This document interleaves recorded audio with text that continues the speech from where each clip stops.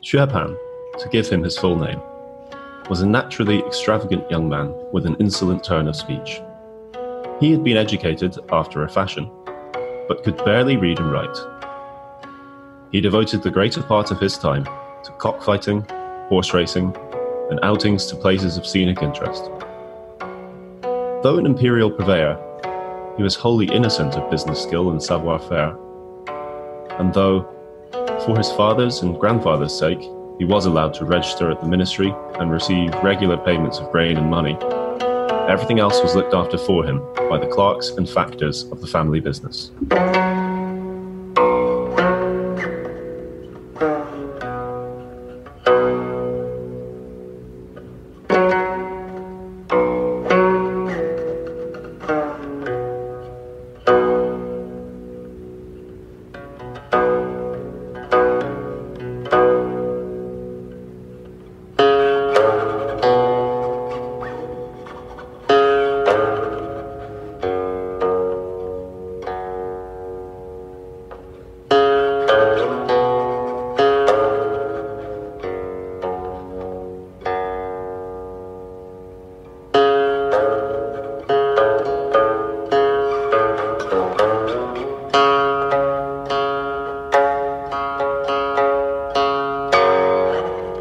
Hello, everybody. Welcome back.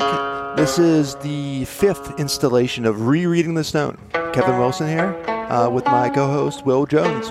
Will, how you doing? Hello. Pretty good today, yeah. It's the hot summer weather is broken, and there's rainstorms all around here in Hong Kong. How are things in Southern California?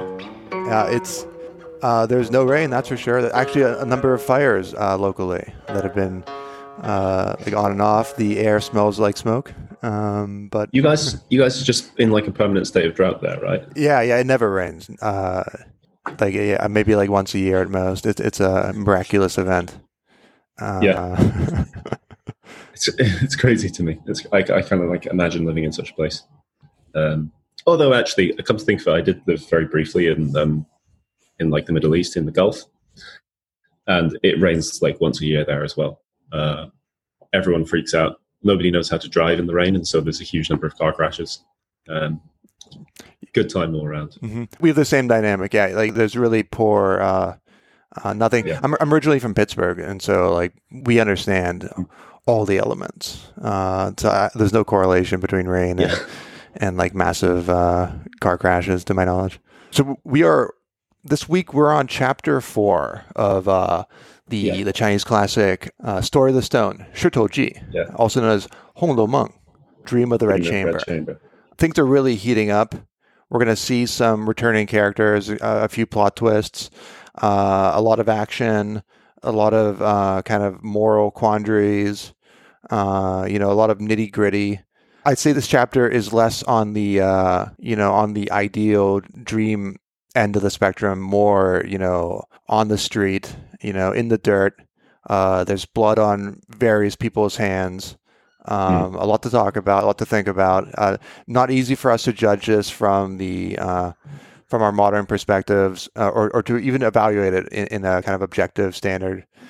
Yeah. Given how much we ourselves are kind of intertwined in our immediacy in our own history and culture. Should we jump right into the preview? Sure. So should we just recap where we got up to last time? Yeah, sure, yeah.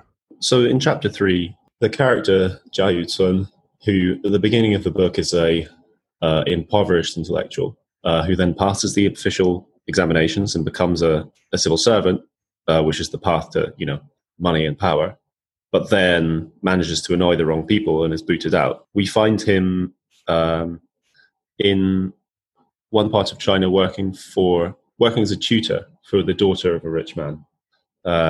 She's a young daughter. I think perhaps she's sort of about 10 or 11 years old. Anyway, because she is rather sickly, and because her mother is also taken ill, and she spends a lot of time caring for her, Jia Yucun has a lot of free time to himself, and he often goes a-wandering. And while out wandering one day, he finds an old friend, and then bumps into yet another old friend who tells him that although the emperor had been displeased with him, which is why he had been removed from his post, that displeasure has now been resolved, and he's allowed to take up a new post. Meanwhile, his student's mother has passed away, and her father decides he has no interest in the business of raising his child, and so decides to cart her off to her other family in the capital. So because Jia Yuzun is going there as well to find out about his pardon and his new posting, he accompanies this daughter, whose name is Lin Daiyu, to the capital. And much of the chapter covers Lin Daiyu's experience of meeting her family in the capital, who are part of a great clan, the Jia clan, which has two particularly kind of illustrious branches, the Ningguo branch and the Rongguo branch. And so we see much of the chapter through her eyes, worrying about matters of etiquette and where to sit and how to address people and how to be, how to observe the appropriate formalities. And then we also encounter one of the most important characters in the book, Jia Baoyu, a male character, a child of about the same age as her, who is very spoiled, very coddled, but we kind of think rather brilliant at the same time. She makes a passing comment about this piece of jade that he wears around his neck, which is the same piece of jade that was found in his mouth, and we understand is the same stone as in the story of the stone, this giant block of rock we met right in chapter 1. This causes him to fly into a rage, and she's very upset at having caused him to become angry. But eventually his anger is sort of coddled. And then we hear right at the end of the chapter that there is news from another part of the country that one of the relatives of the Jia family has been charged with murdering someone.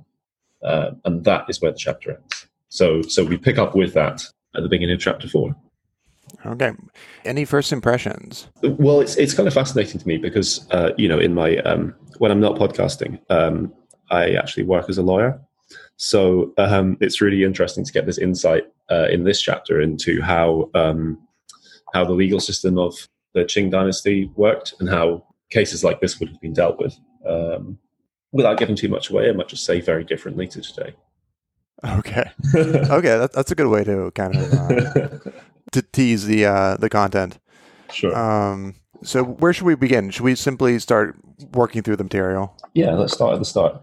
Before the show started, we were talking a little bit about Li Shouzhong.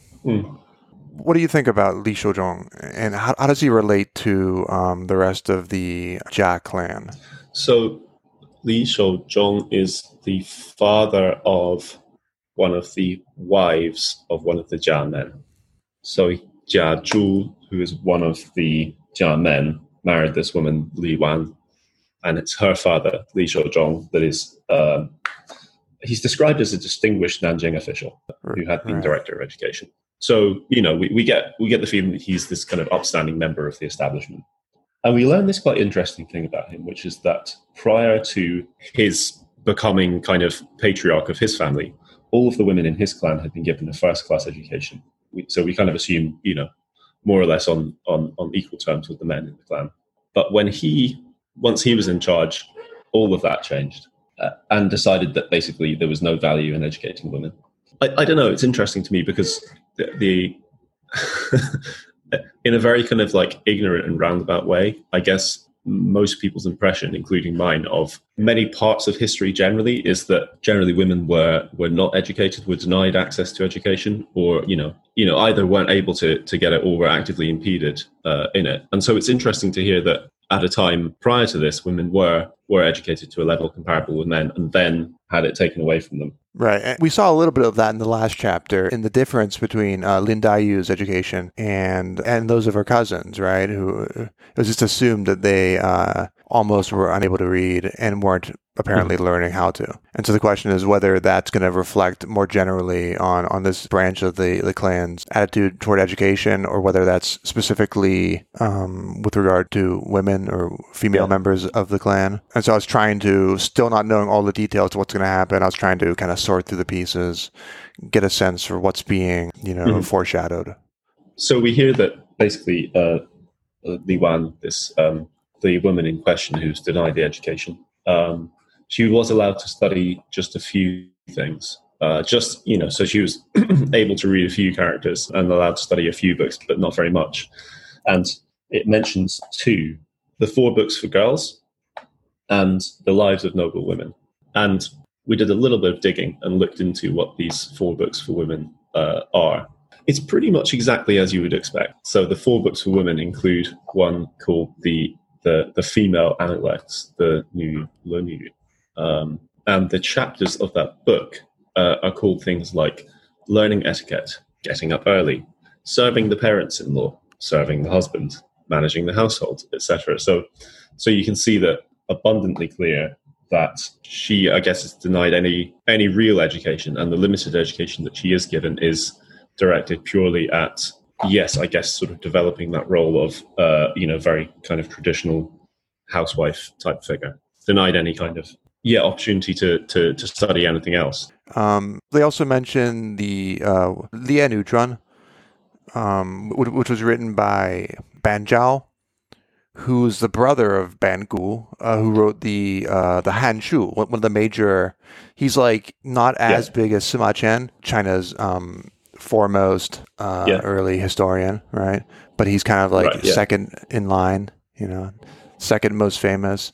And so she's also one of the most famous female scholars. It would be interesting to see. I know these works have been translated recently, and there might be some like content there that isn't purely moralistic. Yeah, that'd be an area for like further research. But again, this kind of indicates I think the depth of this novel, but also the kind of the depth of the culture that we're dealing with. It's a sort of sad irony, isn't it, that Li Yuan, the character here, is permitted only to read these 2 books.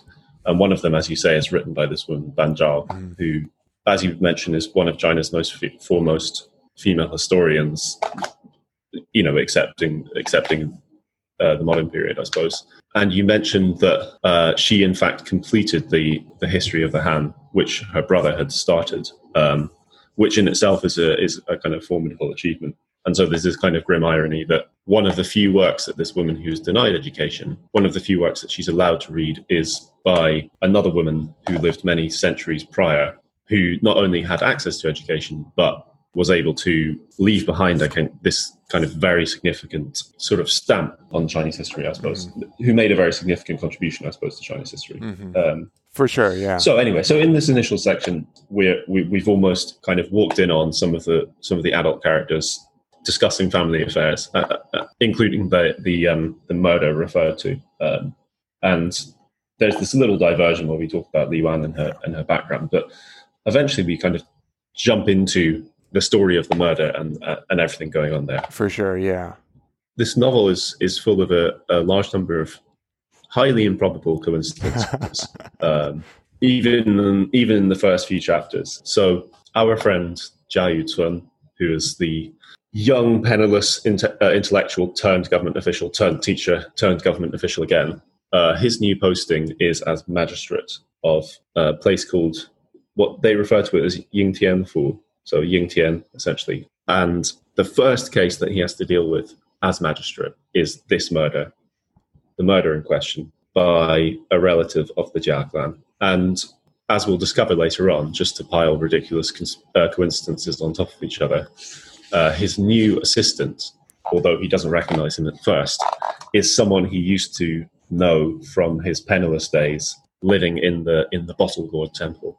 So anyway, you want to talk us through what happens here? I'll try. I have some kind of key quotations. I'm not sure if we, in previous podcasts, whether we mentioned the attendant. I recall him basically sending Yuzhuan out as he's departing, as Jia Yuzhuan is departing on his way to the capital to take the examination. So he's a pretty minor character, but he kind of reemerges. I forget what the Hawks translation is. In the original, it's like Menza. He's like almost like a doorman, a steward, or I think they say usher. Usher, okay. Yeah, which has I guess a lot of the same connotation, maybe. Yeah, same sort of connotations. I just thought it was kind of interesting. My my sort of obsession with liminal analysis had me thinking of him as this.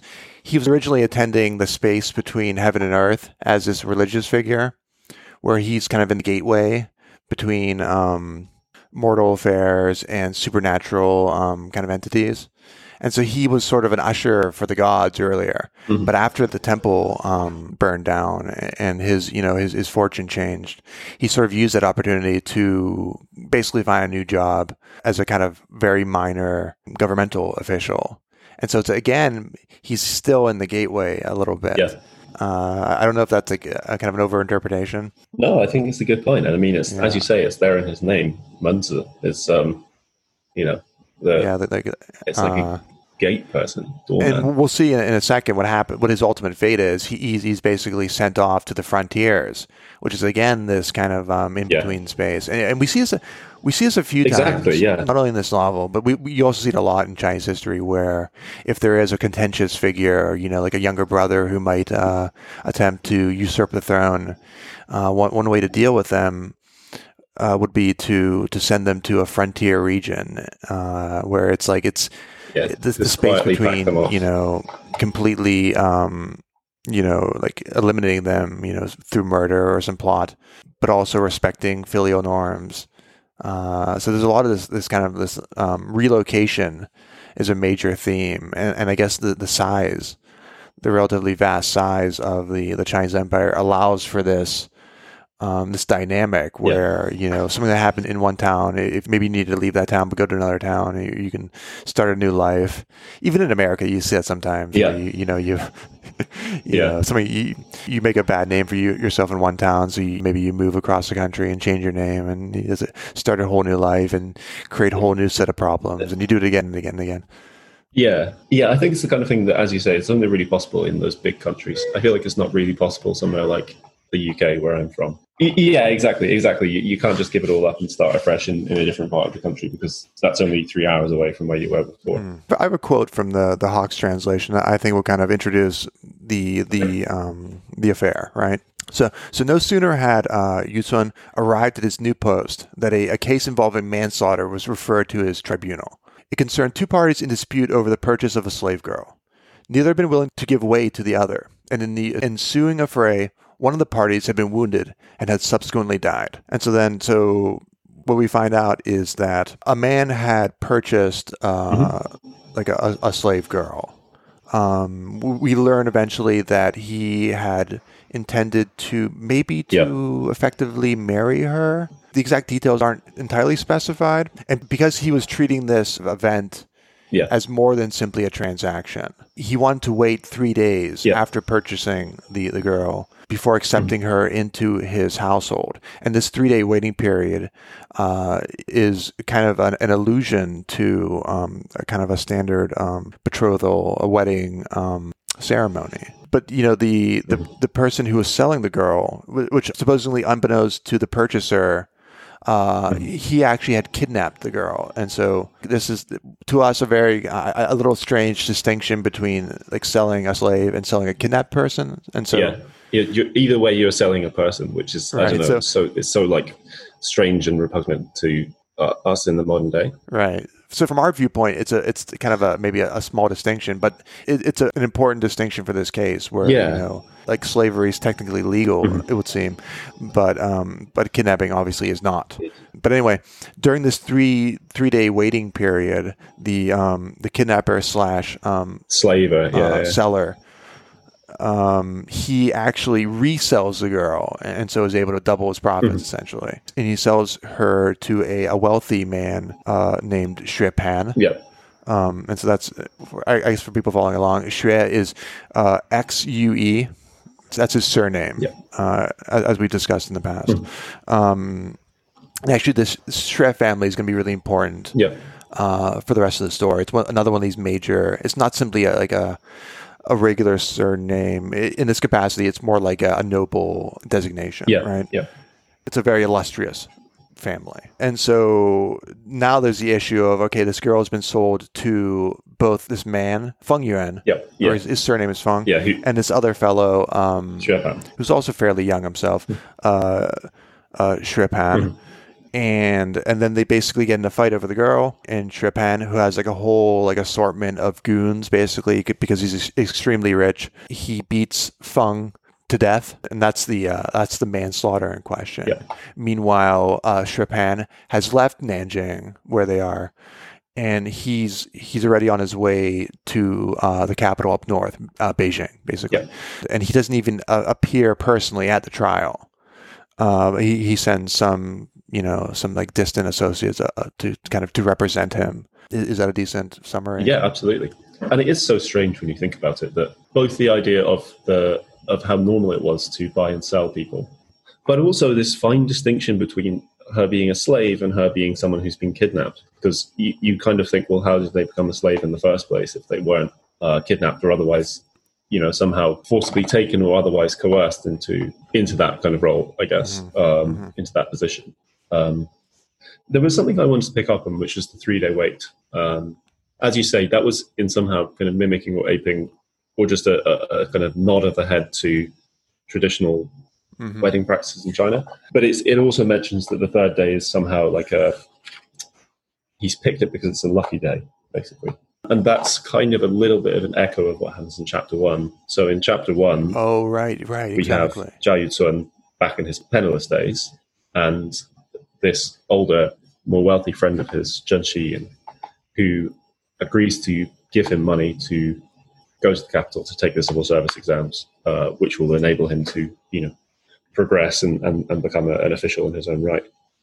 And Zhen Xiyin says, okay, you should leave, 2 or 3 days from now, because that's the most auspicious day, according to this almanac I've looked at. Because, in the Chinese tradition, there are certain days that are more or less, I guess, sort of auspicious for doing various things. And Jia Yuzun kind of nods along, and then as soon as he's out the door, he pretty much sets off straight away. He doesn't decide, he has no truck with kind of waiting around several days for the appropriate day. And here you have this kind of sad echo where, for the murdered man anyway, if he had not waited for this 3-day period, then he wouldn't have found himself in this mess. So I don't know. It feels like there's almost a kind of slightly implied criticism from Cao Xueqian using these 2 examples of that kind of system. I don't know. Maybe I'm reading too much into it, but there's certainly like a kind of observable parallel between those 2. Interesting. Yeah, I had not thought of that actually. Do you believe is it a criticism of like a superstitious practice, or is it? Yeah, I think so. It strikes me as trying to designate some days as being somehow more lucky or auspicious than others. The suggestion is that practice is, as you say, exactly superstition and ultimately baseless, I suppose. Okay. Another thing I was thinking of, kind of along these lines, is this question of, I mean, we're quick to dismiss the idea that his waiting 3 days, I mean, even if it's not simply superstitious, but if it is like kind of a strange kind of adherence to ritual. Yeah. Because it is in the context of this transaction that it can't be ritualistic, just de facto. But I wonder whether the response to that might be, what marriage in this society wasn't, attended by the transfer of wealth and property. Yeah, absolutely. Well, I mean, if you think back to Jia Yuzun's own wedding to his second wife, who was also a servant girl, although in that case it is much more strongly suggested that the feelings between them are mutual and there's some kind of reciprocity of feeling. In that case, when he decides to marry her, exactly, it's completely transactional. He sends over X amount of silver and Y amount of fine cloth as gifts to the family that she works for. So you're right. It's kind of funny. It's kind of strange to take such a romantic view of it. I mean, I'm definitely of 2 minds. And so as I was mulling through this, then there's also the issue of, they make a big deal of how, Mr. Feng had originally been, in the Hawkes translation, a confirmed queer. Yeah, that's the word they use. And not interested in girls. And then the line goes on, which shows that the whole business must have been fated. because no sooner did he set his eyes on this girl that he once fell in love with her, swore that he would never have anything more to do with boys, and have only her as his woman. And so there's just so much going on. It's just like, wait, it has a strange attitude toward kind of homosexual encounters that is at once more open than standard or traditional Western views, but at the same time is also strangely dismissive. Indeed. It's you're right. It's it's like as you said, it's more accepting in the sense that the fact that he is homosexual is observed without any judgment that you might expect from a more conservative society, and they just move on quickly. But at the same time, you have this incredibly insulting thing of implying that his homosexuality is actually just contingent on finding the right girl. Right. Which and that's a sign of fate for some reason. Which is, there's a lot going on there where it's like, I'm not sure if I really agree with this assessment, and you wonder whether Tao Shui-jin is also sort of kind of playing with or maybe satirizing a little bit, or whether he's on board with this assessment. It's hard to read. There is, as they say, a huge amount to unpack there. Exactly. I think it is interesting, just as a observation of society at the time, to have, albeit in a very minor capacity, an openly gay character. Mm-hmm. There's no getting away from the fact that this is a tremendously conservative society in a lot of senses, in terms of there being very strict hierarchies, very strict adherence to traditional norms, very strict division along gender lines. You would assume that as a society, attitudes towards homosexuality, or indeed any non-kind of normative sexual preference or identity, would be, I guess, kind of prescribed or frowned upon or whatever. But here he does just seem to just kind of, I don't know, there doesn't, even though the term that Hawkes uses in his translation is queer, quote unquote. It's Feng Liu in the original, if I'm not mistaken. Which term is, I think, in the Hawkes translation intended to be pejorative. There's also this kind of interesting passage where it says, Yutun sighed sympathetically. Their meeting cannot have been coincidental. It must have been the working out of some destiny, an atonement. Otherwise, how could you account for this sudden affection for this particular girl? And then he goes on to say how, the idea was that, even though this Feng character was relatively poor, whereas Xue was extremely rich, but Xue was also known for, rampant debauchery and having a number of concubines. They even say here, in the translation, it's a real case of an ideal romance on one hand. And so it's this is not what I call an ideal romance, but let's continue. And a pair of unlucky young things on the other. And so it's quite a tragedy. And so again, I'm not sure if this character is being satirized. The term for ideal romance is Menghuan Qingyuan, right? And so it's kind of like a dream love, maybe a dream fated love, something like that. And the unlucky young things, which again it uses this term Bo Ming. How would you translate that? Ill-fated, a bad fate, ill-fated, right? And so it really does kind of lean into these ideas of fate and destiny in ways that I'm not sure how we're supposed to evaluate that necessarily. It is interesting that the big reveal is the identity of the girl, right? Yeah. To add to this pile of coincidences, the girl in question is none other than Ying Lian, who is the daughter of Zheng Shiyin, who's kidnapped as a young girl in the first chapter. So you remember that Zheng Shiyin begins the book in relatively comfortable circumstances. He's well off, he's well respected, and in relatively short order, his daughter is kidnapped, his house burns down, he loses pretty much all of his money, and he ends up running off to become a Taoist monk. So it's none other than her, the girl in question. And again, I guess sort of as has been typical so far in the book, there's very little weight or thought even accorded to her, what she thinks, how she feels. we hear a lot about Xue Pan, the man who bought her second, and Feng Yuan, the man who bought her first. We don't really know if, like, I guess we don't know that much about how she felt about being sold, or whether she was happy about being married to this man or what. And I mean, I suggest that I guess she's like maybe like 13 years old as well, which is also, well, in the politest possible terms, not really in accordance with an appropriate age to get married. Yeah. So there really is a lot going on here. There's a bit of an indication that having heard that the fellow was taking the 3-day waiting period, this sort of calmed her spirits slightly. There's also, they talk about how this is a special kind of kidnapper. Apparently he steals children from one area and relocates them to another city, and sort of like waits until they become of marriageable age. So just talking about the case quickly, it's pretty much open and shut. You have two men, one of them ordered the other to be beaten to death and then fled. The evidence is all there. And so you're thinking, why is it not being prosecuted?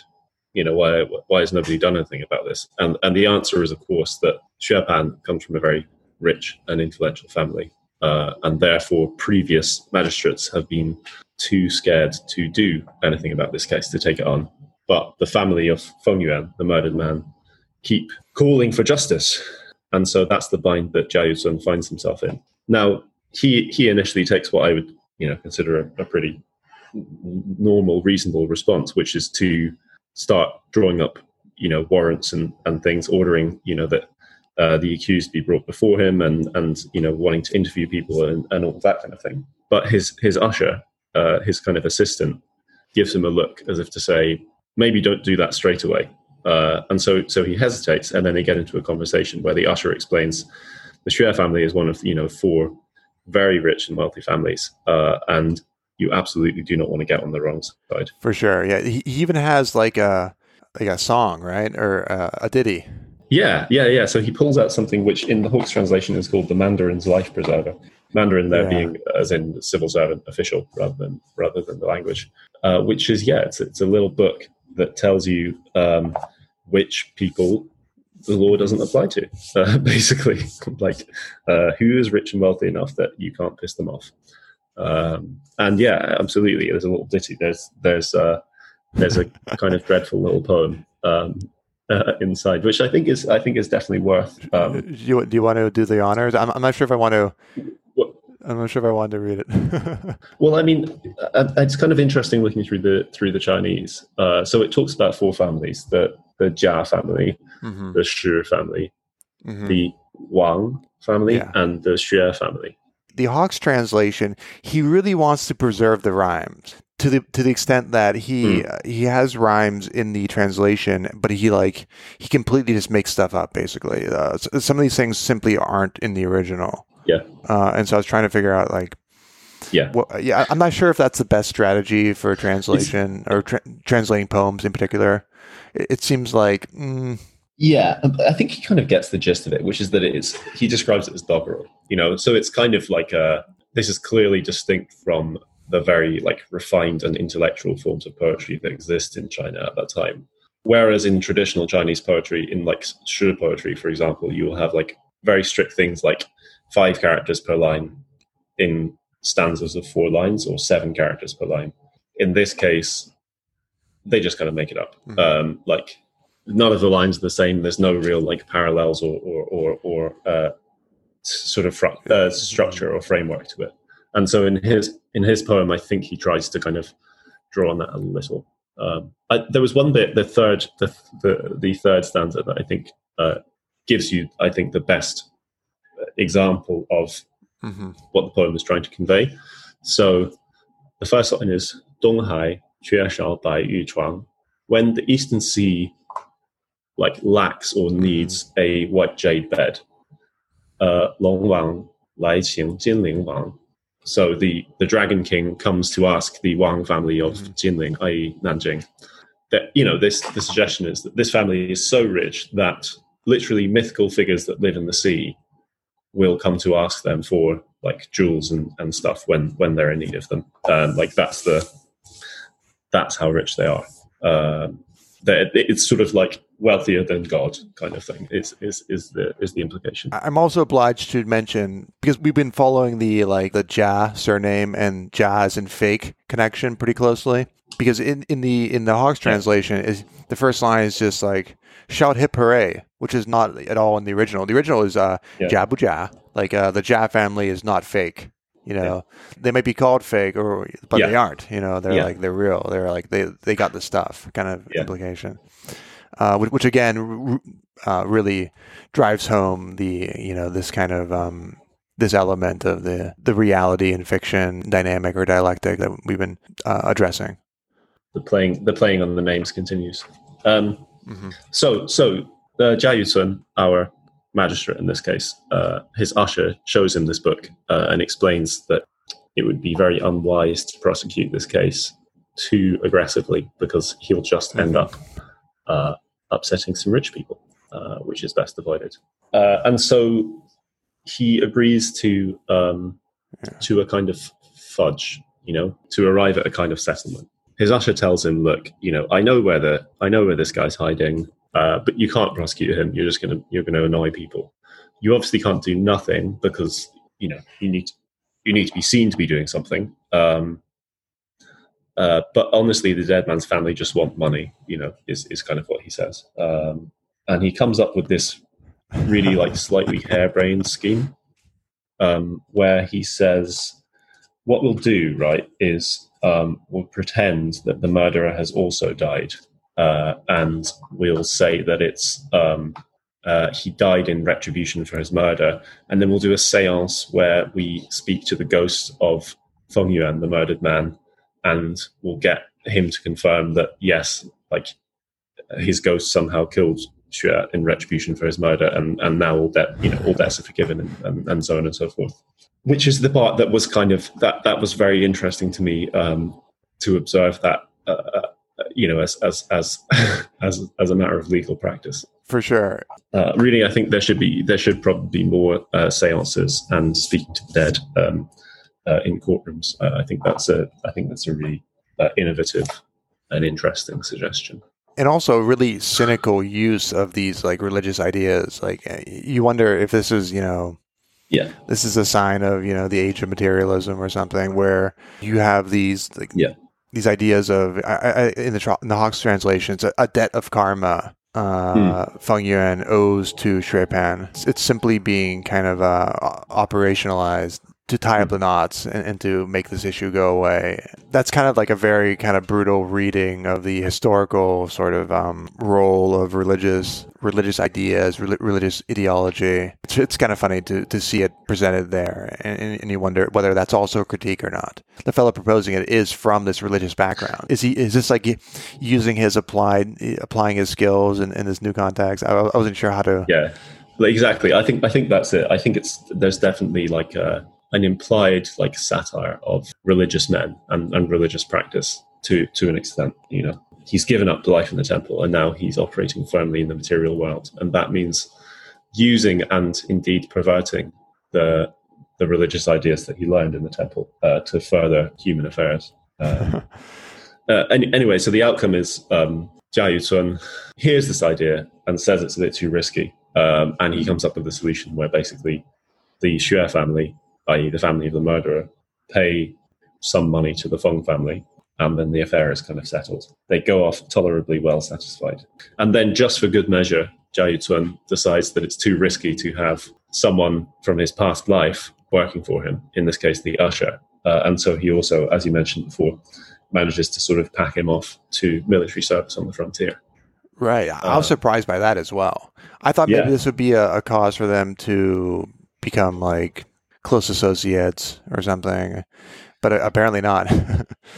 Yeah, it takes a surprising turn. You're completely right. It's unexpected. It doesn't go. It's a bit like in the previous chapter when Jia Yucun is out walking and he finds this temple, and he thinks there's going to be some great truth inside, and there's just a mad old monk, and he can't get any kind of intelligible, comprehensible answers out of him. So in that case, Cao builds us up to the expectation that we're going to get some kind of revelation, and actually it's a damp squib. And exactly the same in this case. You think, oh, great. So he's from his past life, and the usher is going to be like his like right-hand man, is going to, guide him and stuff. No.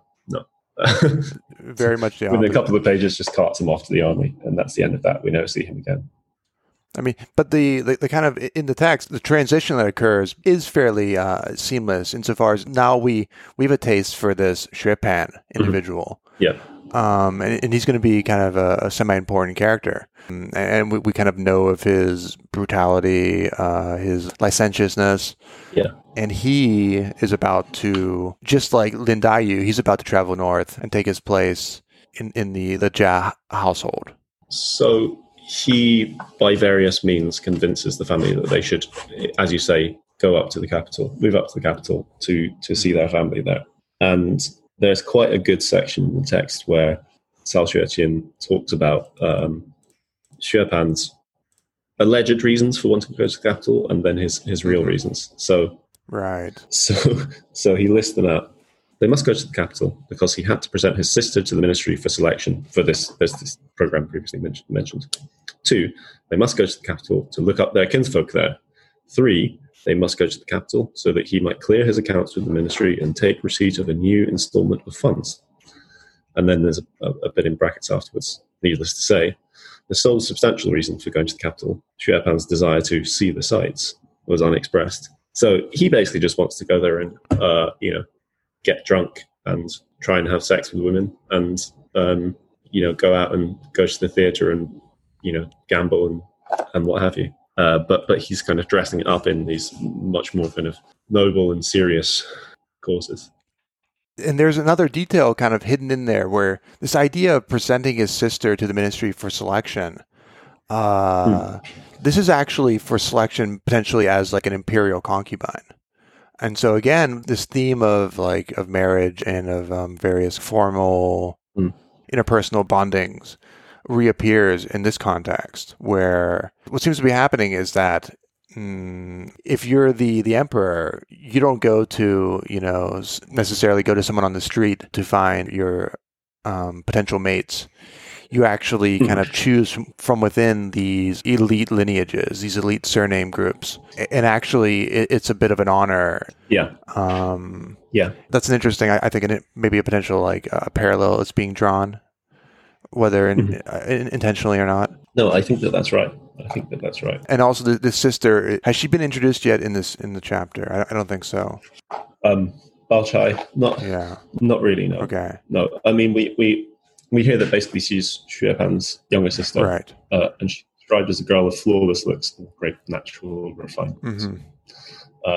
And she also, so we're told that her father arranged for her education, all of which she did 10 times better than her oafish brother. But since her father's death, she's put studying to one side to help with household duties. And so she's gonna become kind of a counterpart to and a competitor with Lin Daiyu for Jia Baoyu's affection, right? And she's also maybe in a lot of ways kind of a polar opposite in some capacities. There's a strong contrast between their personalities and maybe even their appearance. And so we're getting toward the end of the chapter, I'd say. There's some details about how, we're just hearing a lot of his terrible things about Xue Pan. Maybe of all the characters we've encountered so far, he's the most consistently negative. He's almost like a villain. Yeah, he's the most obviously bad character. So there's this quite funny part of this chapter where the writer Cao Xueqin has made clear that the only reason that Xue Pan is interested in going to the capital at all is because he just wants to hang out with his mates and have a good time, get drunk, do stuff that feckless rich young men do. And because his immediate family, the Xue family, have a house of their own in the capital, but one that several houses that they don't really use. He suggests that one of them be prepared for him to stay in, so that you'll have a kind of base for kind of going out and living the good life. And his mother is very dismissive of this idea, and she says, "Why would you do that when our clan, because they're linked with the Jia clan by marriage?" She says, "Why would we get our own house when we can stay with the Jia clan. They have space for us, and it would be part of the reason for going to the capital to see them. So why would we not live with them if we're going there to do that? And he is initially rather disappointed, downcast by all this, because he thinks that if he's staying in the Jia clan household, then he'll be under watchful eyes and he won't be able so easily to kind of sneak out and go carousing. But there's a bit here that I just want to quote from the Hawkes translation. But to his pleasant surprise, he discovered that the young males of the Jia establishment, half of whom he was already on familiar terms with before he had been there a month, were of the same idle, extravagant persuasion as himself, and thought him a capital fellow and a boon companion. And so, he found himself meeting them for a drinking party one day, for theatre going the next, on a third day perhaps gambling with them or visiting brothels.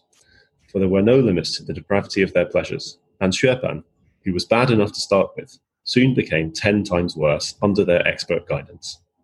So that pretty much sums it up, doesn't it? That's broadly what the later part of this chapter is about. Is exactly, yeah, their journey to the capital, and how Xuepan, who is, let's not forget at this point, a murderer, is also like just a wastrel, just an all-round bad character. Right. And so just to review some of the like associations here. So Xuepan's mother is the sister of Wang Furen, or Lady Wang, who is married to Jia Zheng, who is the father of Jia Baoyu, right? And so you see how these. So we have a few families here: the Wang family, the Xue family, and the Jia family, and they're all kind of through these systems of like intermarriages. It's a really kind of complicated and like almost like a strong. It's almost like when you like knit something, the various threads kind of hold each other together. I wonder if this is kind of almost like a social. They're very exactly a sociological dynamic. Maybe they're very tightly bound together. There is a really interesting thing that the usher says to Jia Yuzun earlier in the chapter, when he's talking about these rich families in Nanjing, but which I think actually is equally true of these families he mentioned. So he says, "Yi sun ju sun, yi rong ju rong," which is to say, if one suffers misfortune or is damaged or suffers some loss, then they all suffer loss. If one achieves glory or honor, or if one prospers, then they all prosper. And I think that that's exactly the same thing you're talking about, right? It's that they're very tightly bound together by kinship and through marriage, but also their fates in the same way are very kind of closely interlinked. I do think that as just a kind of sociological observation, or just observation about society at the time, it's very interesting that the romance that's being set up here, the kind of love triangle between Jia Baoyu in the middle and Lin Daiyu on one side and Xue Baochai on the other, is interesting because they are each his first cousin. It's not cousin in the wide sense. It's literal parents, siblings, child. Right. Exactly. Yeah. And I don't know. It's strange that that's not well. So far, hasn't really been kind of commented on or anything. Because whilst I suppose cousin marriage is not unheard of, I think it was very common historically. I had often thought that it was not usually between first cousins, but a bit further out. Otherwise, you end up with these. That's how you end up like those great kind of European royal families where everyone's got a giant chin and 4 fingers.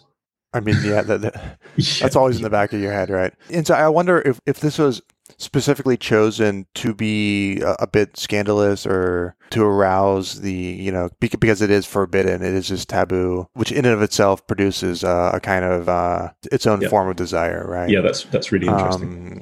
Or whether this actually was a common affair, and this really was a reflection of Tao Shui-chin's personal history in some capacity, and whether this was normal or not. Yeah. So he was an incest guy. I see. That was his fetish. I mean, but you could think of. I'm trying to think of some examples. I mean, even if you go back to the story of Oedipus and the question of why that story was so interesting in the ancient context, whether that was like a common problem or whether that was like just something that was so sensational that it really captured people's attention, and it made for a good story in some sense. That's always kind of in the back of my head. It's a really good point. Yeah. Well, I think there is one case of strongly suggested incest of a sort in this book. Yeah. I think it occurs further on, but there's the suggestion definitely that one of the female characters is having an affair with her husband's father. Right. We'll have to have like a whole we could probably have a whole podcast just on that particular kind of transgression. Yeah. I'm trying to think of kind of closing sentiments. Anything we haven't discussed, or like things that you were thinking of? It's exactly as you said earlier. Whereas many of the other chapters they touched on that more like dream state stuff. There are moments of surrealism where you have these magical characters appearing and disappearing, or people fall asleep and wake up in a magical realm, or whatever. There's very little of that in this chapter. This is very firmly grounded in real life and in ordinary human affairs. Very obviously here, crime and the consequences of it, or lack thereof. But also, indeed, but power relations and wealth and all of that kind of stuff. I mean, I think this is a great defense of the usefulness of literature. A lot of people have been kind of, maybe you shouldn't read as much literature anymore. There's so much science occurring. There's so much studies occurring. But when we have this portrait of a society, and it really has a fairly impressive resolution, right? And I'm just thinking of the way like social science is conducted at the moment, and just how impossible it would be for any current social scientist to try to represent what we've been talking about. I mean, how would they? Where were there? I can't imagine what kind of equations they would try to use to weigh all these varying factors. I mean, maybe one day you'll have a really complicated formal logic of social relations situated in history, but it seems like until that happens, and especially when you look at even the smallest sort of associations and correlations that social scientists have tried to establish, they don't reproduce half the time. There's a whole problem in the field where they seem to be very limited in their approach, and maybe they need a whole different approach to how they collect data, how they look for correlations, how they address intervening factors. So as someone who's studying literature, it's almost like, well, in the meantime, this is all we got. Say what you want. We can't experience Qing dynastic, lived experience, if you want to use a cliche term, any other way than through literature. And so the experience of this chapter was well, I didn't expect that sentiment, or I didn't expect that to occur. I didn't realize this would be an issue. I didn't realize, all these strange things that happened. And rather than trying to, I think we've done a pretty good job of not falling for the trap of this character meets our current moral standards, and this character doesn't, and this character is good, this character is bad, and this character represents a certain group, and this character doesn't. Instead, it's been more what's going on, and why is it familiar, and why is it very not familiar at the same time, and how does that work, and how are we dealing with that? And that's kind of I think that's completely right. Yeah, I don't know. That's what I've been thinking about. The next chapter, chapter 5, is one of the most famous. Again, we have the infamous dream sequence. Yeah. Right? Yeah, we have this song cycle as Jia Yu visits the land of illusion. Okay, so thanks everyone for listening. Tune in next week for another exciting installation of Rereading the Stone. Thanks a lot. Bye-bye. Bye-bye.